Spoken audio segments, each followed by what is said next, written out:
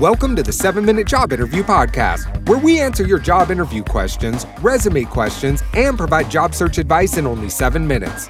And now your host, Davon Goddard. Hey guys, what's up? What's going on? Welcome to the 7-Minute Job Interview Podcast. In this episode, we are talking about why you should mock interview and how to do so. So guys, look, a lot of you are having trouble with the job interview, okay? You're getting nervous. You just don't know what to say. You're getting mixed up in your words.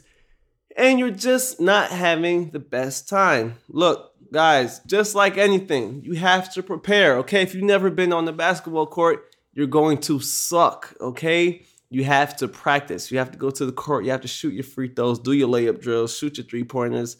You have to learn some plays. You have to play, okay? And a lot of people, they don't take this approach to the job search. To the job interview, because they think they got it, okay? They don't practice. You have to practice if you want to be good at something. You don't really see many people who are super successful at stuff that they don't practice at. And job interviews are no different. You have to practice. You can't just read up a couple of questions and be like, okay, I got this. I'm going to wing this. You have to do mock interviews. So if you're at a college or university, go to your career center. They will help you with that.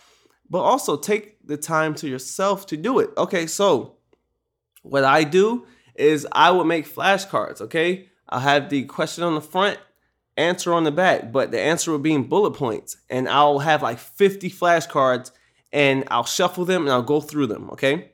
I'll ask myself the question out loud and I'll answer it. I'll do it in my webcam. I'll do it in my phone, just so I can see myself, just so I can critique myself and I can see myself presenting the answer. That way I can better gauge, does this sound convincing? Does it sound like I really know what I'm talking about? Am I saying it with poise? Am I really saying it in a way in which I mean it?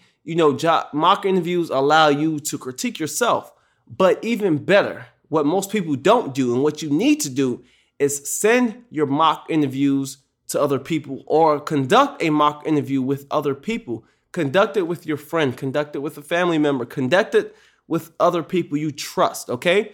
And ask for their honest feedback, okay? Because that's really what's going to help set you apart. I kid you not, guys.